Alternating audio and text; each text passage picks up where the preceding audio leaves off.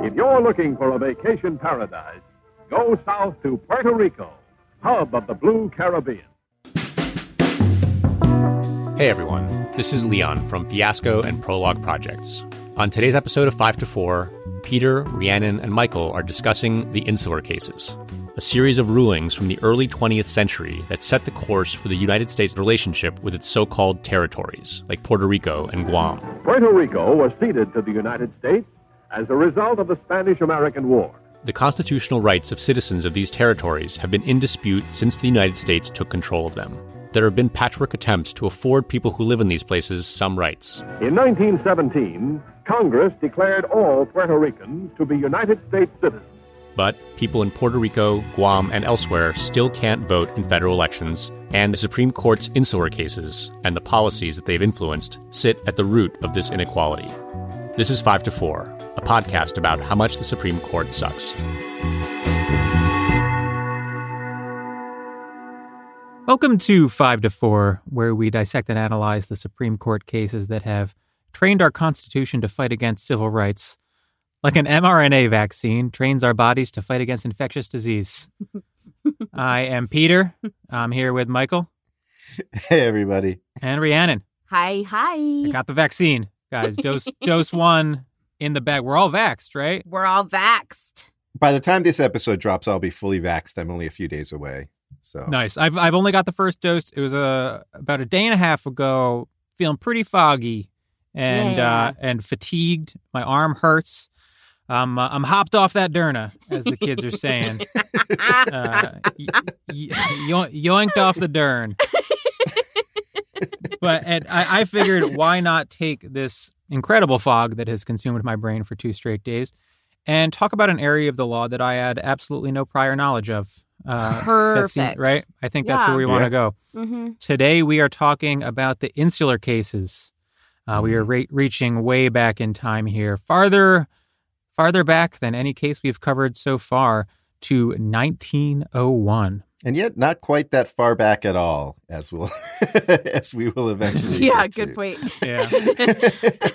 And like the title suggests, we're not really covering one case, but a series of cases that came in the aftermath of the Spanish-American War. At the time, all of the big countries were having fun going to war with one another over like various little territories that meant nothing to them other than serving as like a nominal indicator of their respective spheres of power and influence. And America in particular had spent the century following its founding, expanding westward, eventually hitting the ocean, and just sort of kind of eyeballing other areas to do a little subjugation to. That's right, yeah. So you get the Spanish-American War in 1898, which famously starts after there's an explosion aboard the USS Maine, and the United States government intentionally fabricates a claim that the Spanish did it. Oh. Thankfully, that was the last time the United States would ever fabricate an attack or otherwise purposefully lie to foment domestic support for a war of colonial aggression. Could you imagine if we just kept doing that repeatedly over the course of the next century? Yeah, I mean, unheard of, not acceptable, totally inappropriate. That's so depressing.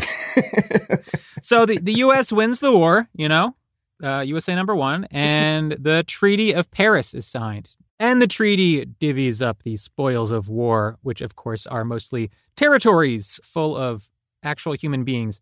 And when I say territories, that's what the law calls them. That's what everyone calls them. But I think we should probably just be saying colonies, right? Yeah. Yep. That is absolutely the accurate description. Spain cedes control of Puerto Rico, Guam, Cuba, and the Philippines to the United States. And now there is a lingering question with respect to those colonies. And that question is, what is going on with those colonies? What kind of rights do they have? What exactly are they? And so forth. It's like a Jerry Seinfeld stand-up routine here. What is the deal? I told you, I am absolutely stranking off the Derna, guys. So the question of the scope of the constitutional rights afforded to people within those colonies is answered by the Supreme Court in the Insular cases.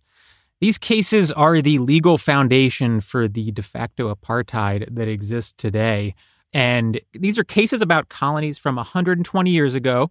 So as you may have predicted, you're about to hear some racism, right? Yeah. But what's important to understand is not just that these cases are racist. You know, it's 1901. Of course they're racist, right? It almost goes without saying. I think what's important to understand is how foundational that racism is to these cases and the extent to which the modern relationship between the United States and its colonies is built explicitly atop that racism. That's right. So we've given some high-level background, but should we dive a little deeper here, Ree? Yeah, totally. So one thing we want to note up top, I'm glad that Peter clarified that we are referring to these places as colonies because that is sort of the definition, the word that feels most accurate. But then the other thing I want to note about language is just a quick explanation. These are called the insular cases. That's because insular in this context refers to places that are an island or having to do with islands. So that's why they're called the insular cases. Now it's almost always like a metaphor, right? Like an island of the soul. Right. Like we've created a very insular community in our Slack. Yes. Right. We are slowly radicalizing them and turning them into an army. Okay, nerds, we know that you got high scores on the SAT. Anyways, so hold on. I can't let this go on. Ree got an extremely high score on the SAT. Yes, absolutely.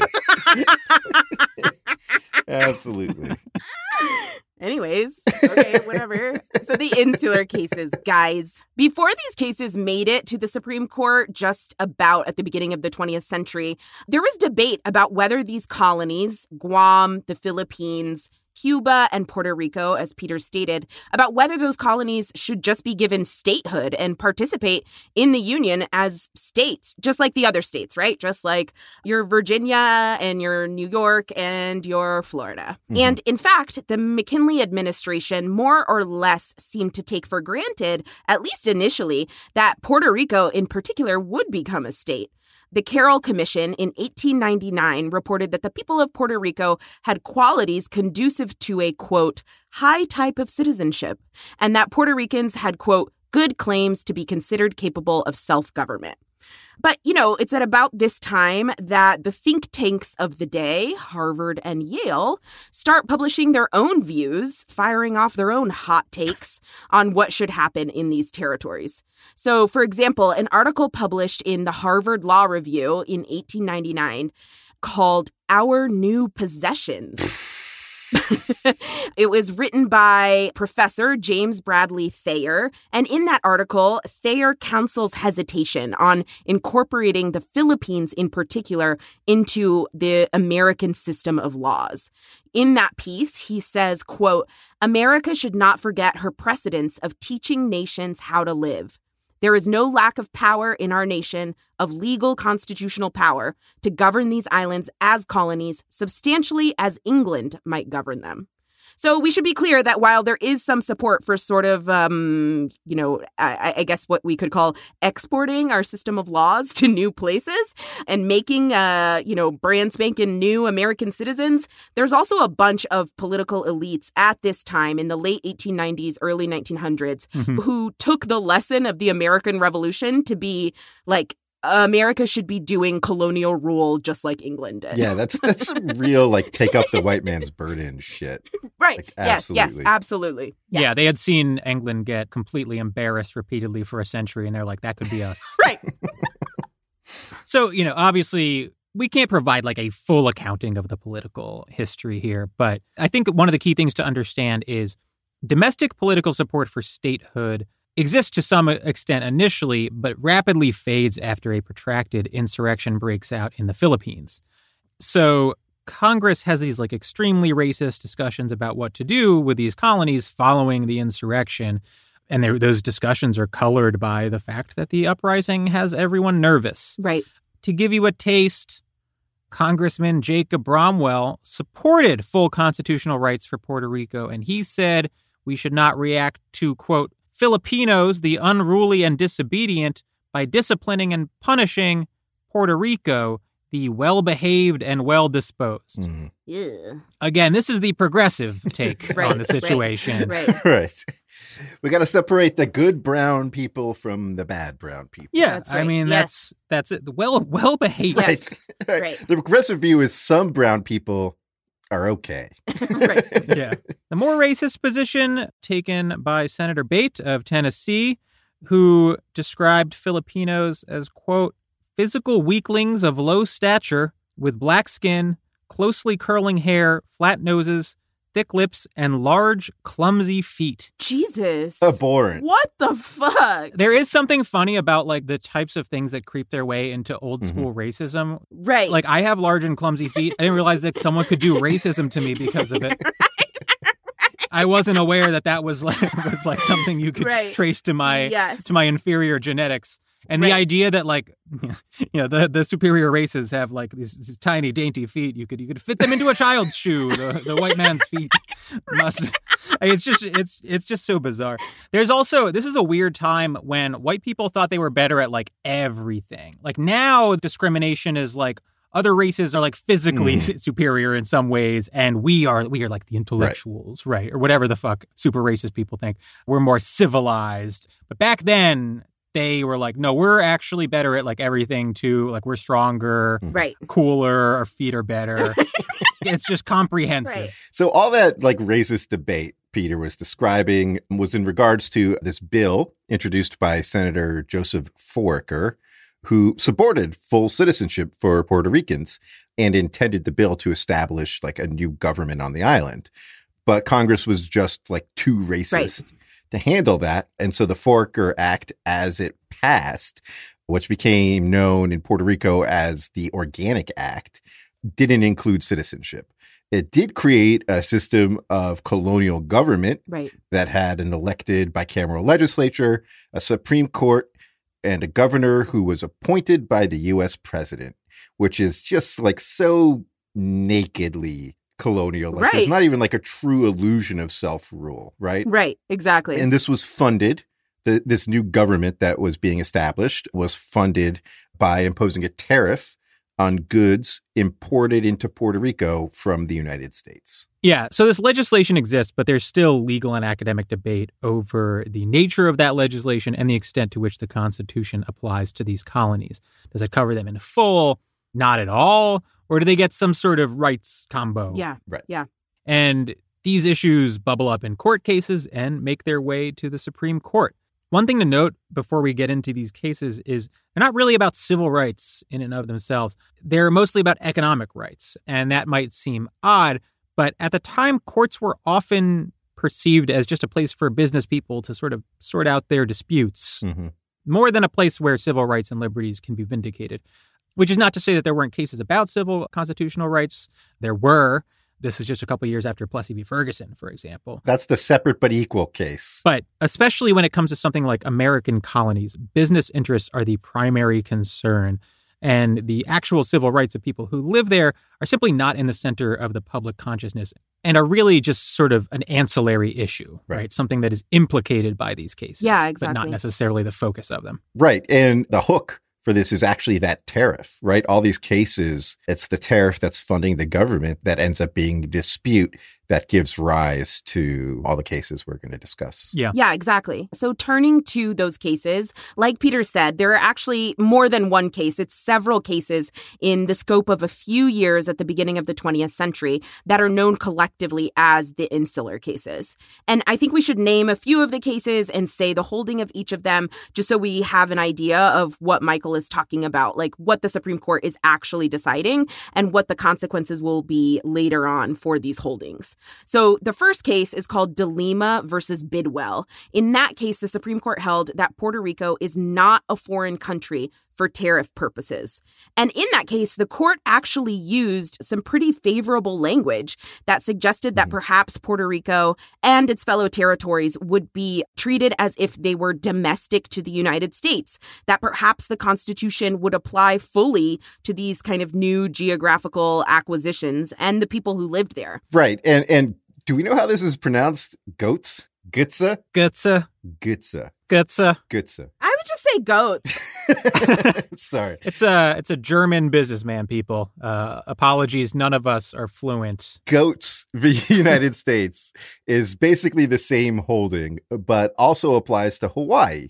which of course was not a state at the time. It wouldn't become a state till the 50s or 60s. Right. And then there's this other case called Dooley v. United States, where the court held goods imported into Puerto Rico moving forward would be taxed like domestic goods. Mm-hmm. That's right. And then we get to Downs v. Bidwell, which is not the last of these cases, but I think is the seminal case for our purposes. Right. Absolutely. And because of that, we're not going to talk about the rest of them. Right. There are a few more after this, and some people define the insular cases differently, and some of them stretch past 1901. Some of them don't. But I think this case is the keystone. The case is also about tariffs on goods from Puerto Rico, but with a twist. This case, unlike the past few we've discussed, is brought after the passage of the Foraker Act, which Michael mentioned, and specifically imposes tariffs on goods from Puerto Rico. And someone challenges this law, saying, hey, it's unconstitutional for Congress to do this because Puerto Rico is part of the United States. Yeah. The Constitution doesn't allow for the imposition of different tariffs within the country, right? There can't be tariffs from state to state, et cetera. Right. But the Supreme Court, in a 5-4 decision, says, no, actually, that is fine. And this, in many ways, is the heart of the insular cases, because this is where the Supreme Court is, for the first time, very clearly saying, look, the Constitution does not entirely apply to these colonies, right? And that sort of weird hedge, which really has no clear basis in the Constitution itself, is what has defined America's relationship with its colonies for over a century. Yeah. Yeah, and I want to talk really quickly about the 5-4 decision. I'm glad, Peter, that you said that it was a 5-4 decision, because I think like the background shows how the Supreme Court is, like we're saying all the time, it's always doing politics and always has. So like Peter said, like there's no constitutional basis for this decision. Prior to these territorial acquisitions, in fact, like the precedent in the U.S. for what happened in terms of citizenship and laws in new territories was for those new places to basically become states, right? Yeah. Manifest Destiny had encouraged the U.S. expansion across the North American continent, and little by little, these new places were becoming states, and the citizens of those places had full constitutional rights. So at this time, there really is no precedent for saying that the Constitution applies a little bit, but not all the way, to this place that the United States like says that it owns and says that is a part of its country. Right. And then just kind of turning to the case itself, the fact that it is a 5-4 decision, that like certainly shows a divided court coming down on one side of the issue. But also the opinion itself is extremely hodgepodge with multiple justices, you know, concurring in part or dissenting in part. In fact, like the single opinion that gets the most votes from the justices is the dissent. Yeah. Right. So it's not just a close call, but like before Peter gets to the substance of this opinion, I think it's also important to note like who these justices were, who these people were who make up this kind of precarious 5-person majority on a narrow holding. Of those 5 justices, 4 of them, Justices Brown, Shiras, White, and Gray, those 4 were members of the majority in Plessy versus Ferguson about 5 years before this. Ooh. Largely known as one of, if not the worst Supreme Court decision ever. Justice Gray was a member of the majority in Elk versus Wilkins, which was decided in the 1880s. In that case, the Supreme Court held that Native Americans were not protected by the Constitution, were not U.S. citizens. Justice White had been a senator who was most known for being like this sugar tariff protectionist for the state of Louisiana and also outspoken against the annexation of Hawaii as a state. He was protecting Louisiana's interest in sugar farms and didn't want Hawaii to compete. Justice Shiras had been a railroad lawyer before he became a Supreme Court justice. That was a career you could ride to the top back in the day. And he regularly voted in favor of those industry interests. You know, for his part, Justice Brown was on record as hating Spanish Americans. Justice McKenna was known as a straight up dumbass. He was described at one point as having a mind, quote, uncluttered by the complex dicta of legal scholarship. That's supposed to be an own, but I gotta say, I think that's like, in my mind, that's like a pretty high compliment. That's true. But his wife was the one that said it. Also, back in the day, those opinions were like 3 pages long. So if you were uncluttered by that dicta, you were like... That's true. Right. There was no legal scholarship at the time. And so these are the people, I think, like, I just want to focus on the political nature of these decisions. And when you kind of like zoom out, like these are the people who decide the legal questions at issue in the insular cases. Right. Everyone is just the same as Daniel Day-Lewis and There Will Be Blood. That's right. Yes. Yes. All right. So the controlling opinion here is pretty explicitly racist. Here's a quote. It is obvious that in the annexation of outlying and distant possessions, grave questions will arise from differences of race, habits, laws, and customs of the people, and from differences of soil, climate, and production, which may require action on the part of Congress that would be quite unnecessary in the annexation of contiguous territory inhabited only by people of the same race or by scattered bodies of native Indians. Oh, okay. Okay, so obviously that is racist. Yeah. Yes. But I am not reading it to you to point out how racist these guys are. I'm reading it to you because this is the basis for the court's holding, right? That's right. The Supreme Court held that Congress should be able to treat these territories differently because they are occupied by other races. And I want to emphasize that because it's important to understand that it's not that our political relationship with, for example, Puerto Rico is simply tinged by racism or that it has racist components. It is literally predicated upon the idea that the races are wholly distinct such that they need separate sets of laws. That's right. The legal rule created by the Supreme Court here is like first definition in the dictionary racism, right? Totally. Like, yeah. it's not racist in like some abstract way that like a leftist professor is trying to explain to you. You know, it's this is like pretty straightforward stuff. Right. And that racism is what our entire system of apartheid with respect to these colonies is built on. There's not some sophisticated rationale lurking in these opinions, right? The actual law of the land, and these cases have not been overturned, so it's still valid law, is that people in these colonies are too different from us for the Constitution to apply to them in full. Period. Yeah, that's it. And it makes me think of, I mentioned the economic design of the Constitution back in our episode on San Antonio versus Rodriguez. But I want to draw the connection again between racism and economics to sort of emphasize once more how the Supreme Court is always doing politics, particularly here. So, just noting that these cases are all about economic issues. Who can be taxed and how much and when, right? We aren't talking in the holdings. The justices aren't talking in these opinions about people's civil rights, literally. These questions about taxes are a major concern of the federal government at this time because the U.S. has just, acquired these possessions, aka colonies, but it's also a major purpose of the U.S. federal government to begin with, the creation of a national economy, the oversight of a broader network of local economies, the ability to tax the production and movement of products as well as tax its people. And beyond that, a brand new, powerful federal government has the ability to exploit a newly acquired colony's natural resources, as well as the manpower, the labor of the colony's population. And so I think it's important to note, how views about the economy at this time, views about America's resources and wealth, America's international stature, they go hand in hand here with racist views about the people far away in these new colonies. In order to exploit them and their land economically, it helps if you have sort of this socio-political understanding of them as less than, as subhuman, as uncivilized.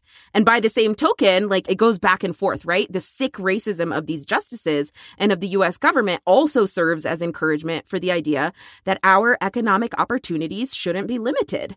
And so, the racism feeds the classism and the classism feeds the racism. And this is the foundation of American empire, which they are explicitly referring to in these cases and in Supreme Court jurisprudence at this time. They are saying, the mission of American empire. And so I think it's right there in the way racism and economic exploitation work together that you get these cases 120 years ago, but we still have them on the books today. Like Peter said, it's the same system operating right now. It's the same legal framework born out of that same racism and the consolidation of economic power that governs the United States relationship with those colonies to this day. That's right. I have a lot to say about this, but my glass is also empty, and I'd like to make myself a drink, so I need a few minutes. Okay. Quick break, yeah.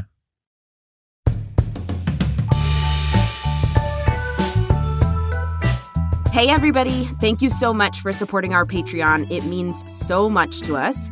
If you're new here, welcome. You can find all of the perks for your membership, including previous members-only episodes at patreon.com/54pod.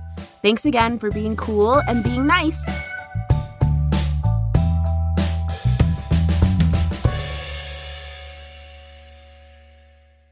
All right. So we're back. I've made myself a drink. King. I'm ready to go. And what I want to talk about is we said a lot that this is like these cases are the foundation for our current relationship with our colonies, that these cases are still good law and all that stuff. When Michael says good law, what he means is valid law. It hasn't been overturned. Right.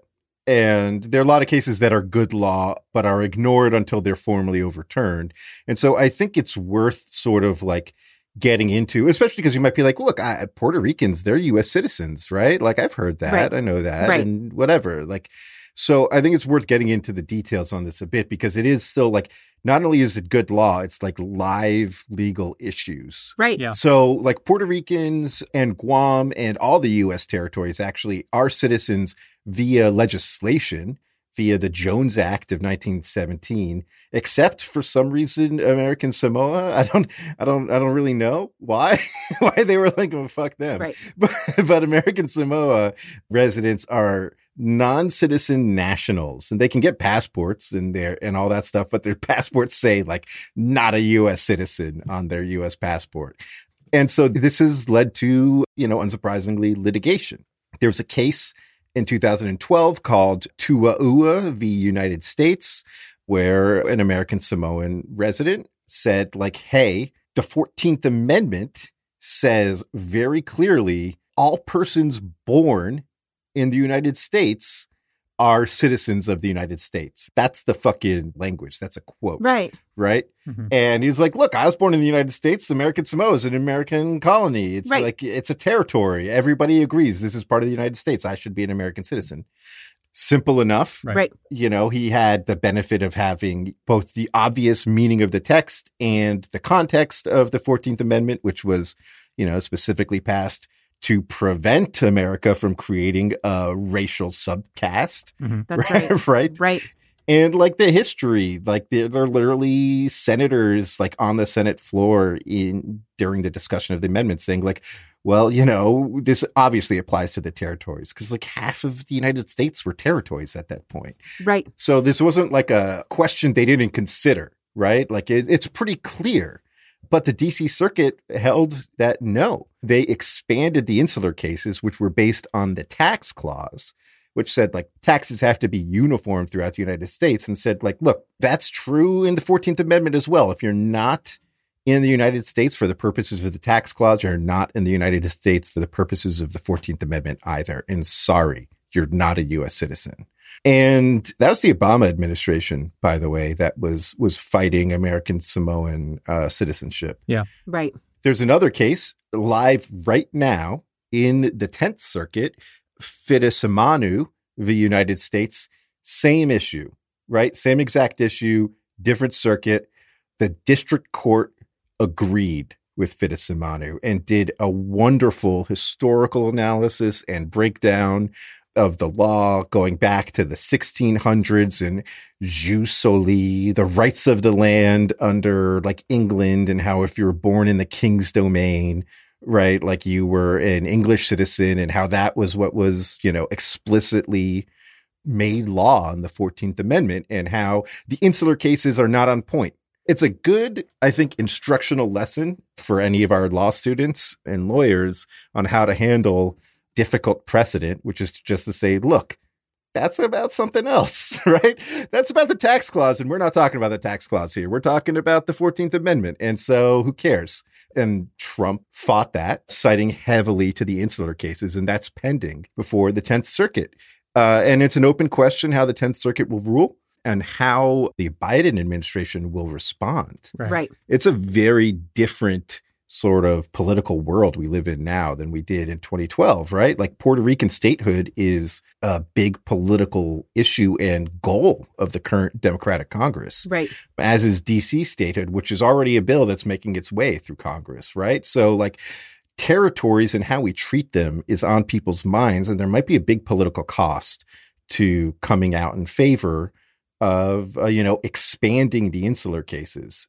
But, who knows, right? Like Obama was on the other side. And I think we see the dangers of this sort of reasoning, this sort of acceptance of this racist logic in Trump.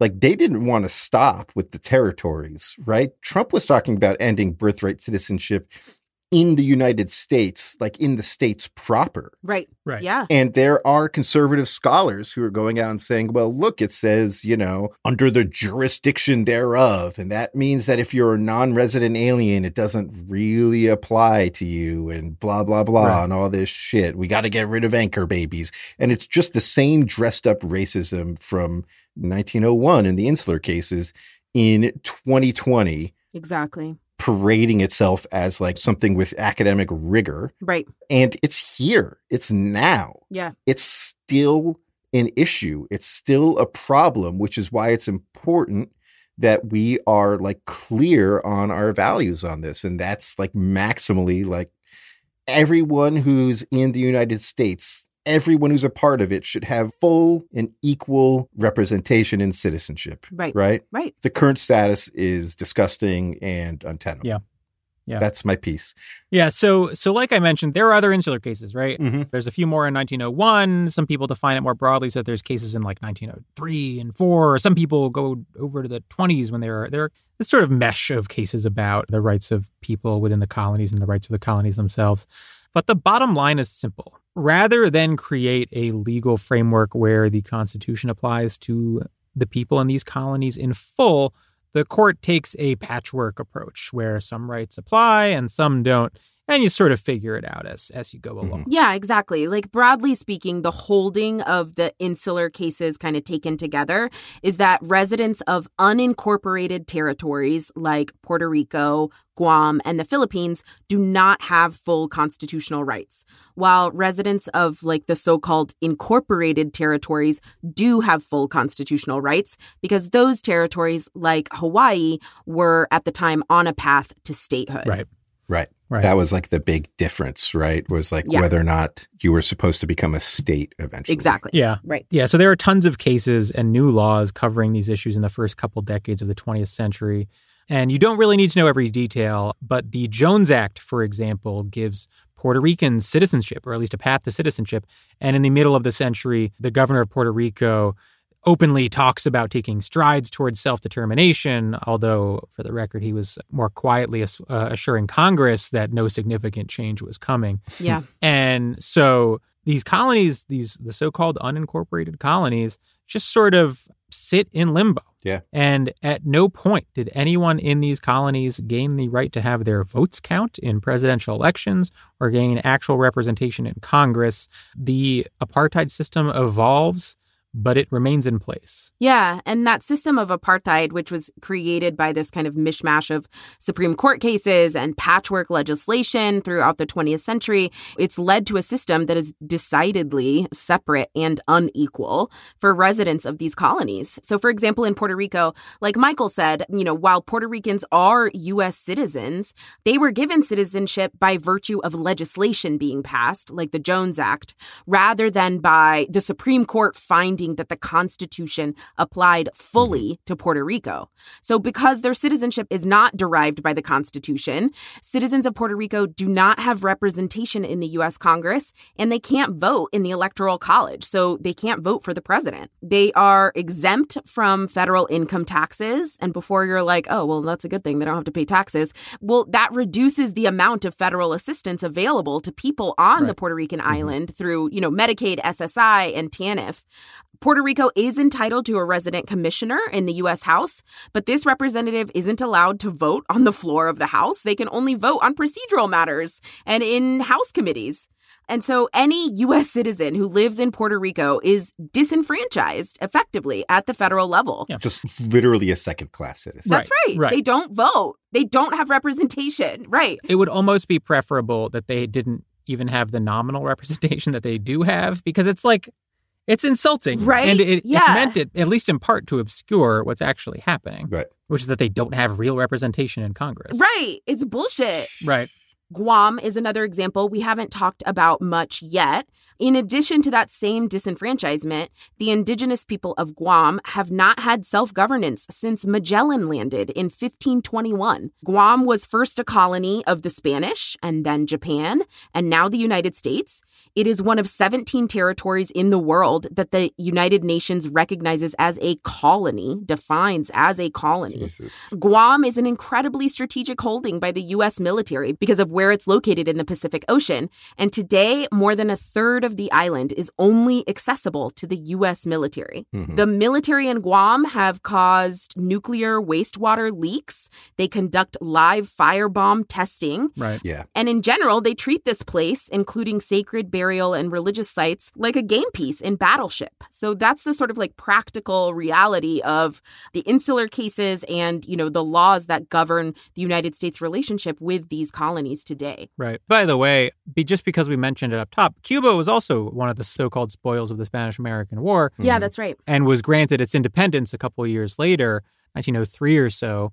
And then, 50 years later, we imposed brutal sanctions, which have stuck around for, 70 years, 60 or 70 years now? Yeah. So even the countries that sort of get away from this regime Right. end up being brutalized by the United States. It's just... like thinking about the legal status of the Caribbean nations especially is just exhausting. Like just pawns in powerful countries' games. That's right. Yeah. And it's like you learn in con law, right? If not earlier in your first year of law school, that like we are a government with enumerated powers, which means that the government can't do anything that's not like specifically set out for it in the Constitution, right? Yeah. And then it's further limited by the Bill of Rights and all this stuff. But what the Insular cases say is like, yeah, but actually, here's this other power that's not listed in the Constitution that you can do, which is you can go out and just buy places.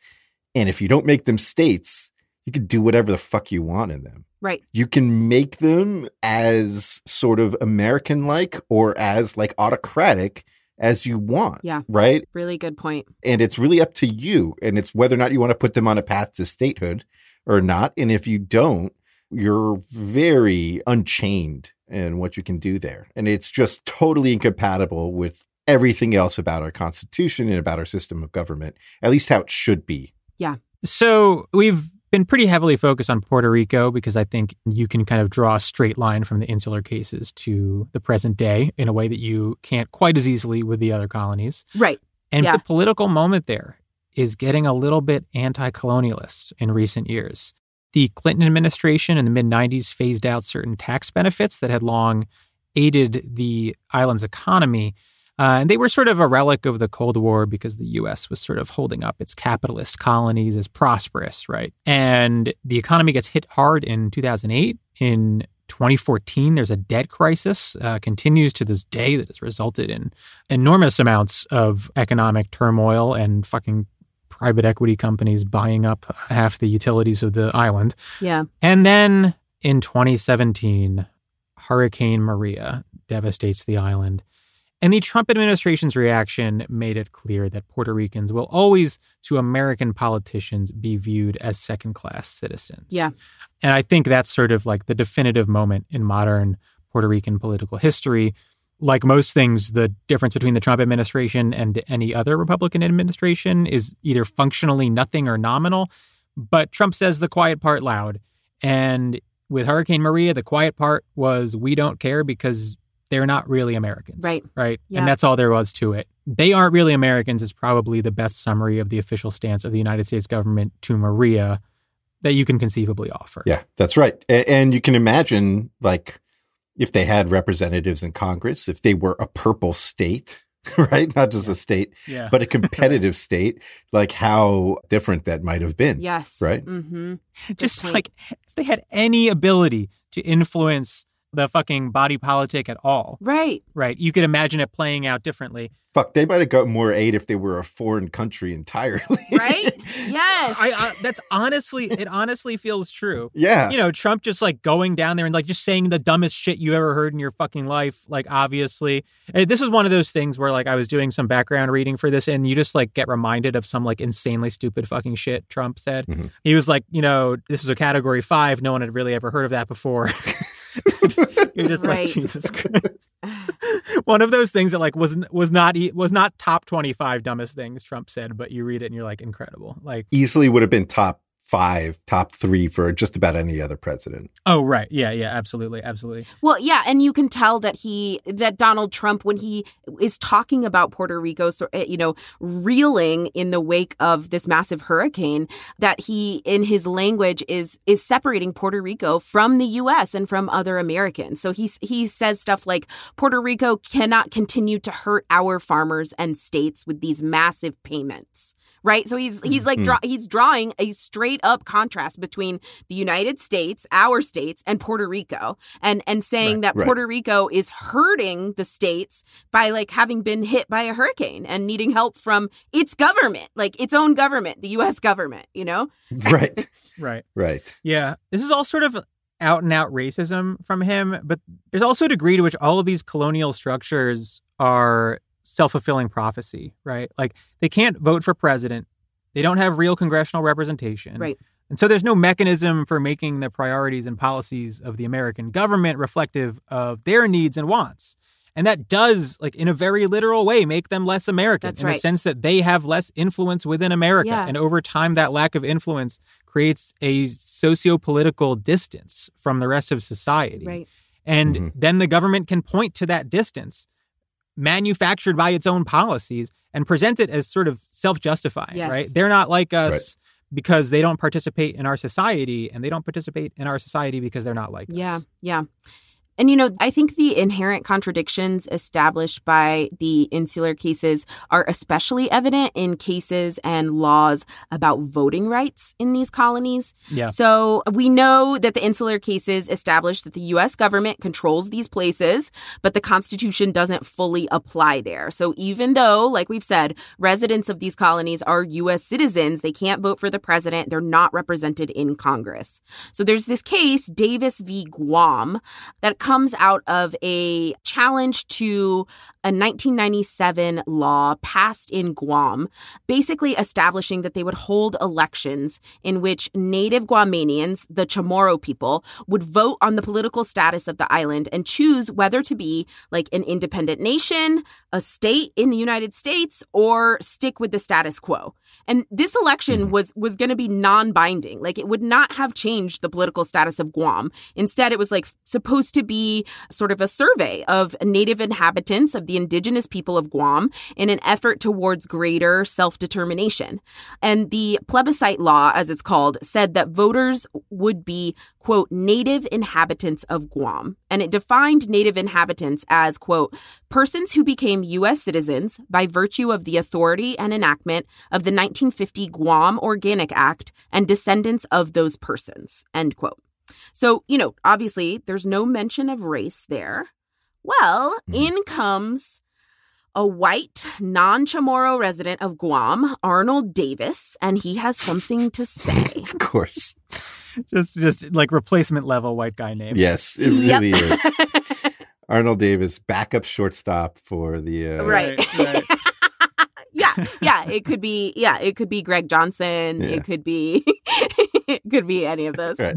Davis was denied permission to register to vote in that plebiscite election because he isn't a native inhabitant of Guam. So he turned around and sued Guam, saying that it is a violation of his 14th and 15th Amendment rights, as well as a violation of the Voting Rights Act, that he cannot vote in those elections. And the Ninth Circuit sided with him, saying Guam cannot deny the ability to vote to people based on their ancestry. Yeah, how dare you, Guam? Yeah. Right? And the Supreme Court denied review last year, meaning that that's the final decision. He wins. So after winning in the Ninth Circuit, he wrote in a local paper in Guam that Chamorros, quote, play the race card and whine about historical injustices while sucking up every available dime bestowed by a benevolent nation, end quote. Jesus Christ. This man, just to recap, this man sued for voting rights in a place where the native inhabitants are U.S. citizens who cannot vote in American elections. And just so we're clear, biggest kicker ever, Davis was represented by the Center for Individual Rights, the same people who filed briefs in support of Abigail Fisher when she was challenging affirmative action at the University of Texas, and the same people who won U.S. v. Morrison, which struck down part of the Violence Against Women Act, and we have an episode about that, and the same people who challenged provisions of the Voting Rights Act as unconstitutional all the time. Yeah. This one's making me mad, Ree. I did not... It's bad, dude. I'm sorry. No, it's really bad. I did not read up on this case before the... I usually get some of my initial anger out on like the first read. Right. And this one I didn't prep for, and it's really hitting my brain right in the front. The fact that the Supreme Court denied review in Tua'ua saying, like, no, you're not fucking citizens. The 14th Amendment doesn't apply to you in the territories. But then also denied review in this case saying, yeah, of course, the 14th Amendment gives white people the right to vote in Guam. Yes. Is like just like they're not the same case, but it's like such an obvious contradiction. Unless your view is that white people get everything and brown people get nothing. Right. Yeah. So a 5-4 listener, Leilani Rania Ganzer, she wrote to us about this case, Davis versus Guam. And Leilani is actually from Guam. She is Chamorro. And in fact, she's from the Jeje and Romeo clans. And I just wanted to quote her writing about this case on the effect of the case and the irony of it that we're talking about here today. She said after Davis v. Guam, quote, now, thanks to 9 people in a room 8,000 miles away from the island, the government of Guam owes this white supremacist ass $1 million in legal fees. Meanwhile, the Marines just dug up a gravesite that went undisturbed for 1,000 years. They took my ancestors' bones and put them in paper bags that they moved into the military offices without prior consent of the indigenous population. They test bombs in the same place my grandmother survived the attempted genocide of the Chamorros in the 1940s. After the nuclear bombs were tested in the Pacific, Guam had higher levels of radiation than many places in the Marshall Islands. All of us have relatives who have cancer, and yet we can't vote for our independence, can't elect our own equitable representatives, or our leaders in our colonial government. But we can still serve in the military, which Pacific Islanders do at rates unmatched by any other ethnicity in largely frontline positions, meaning we also die at a rate more than twice the military average.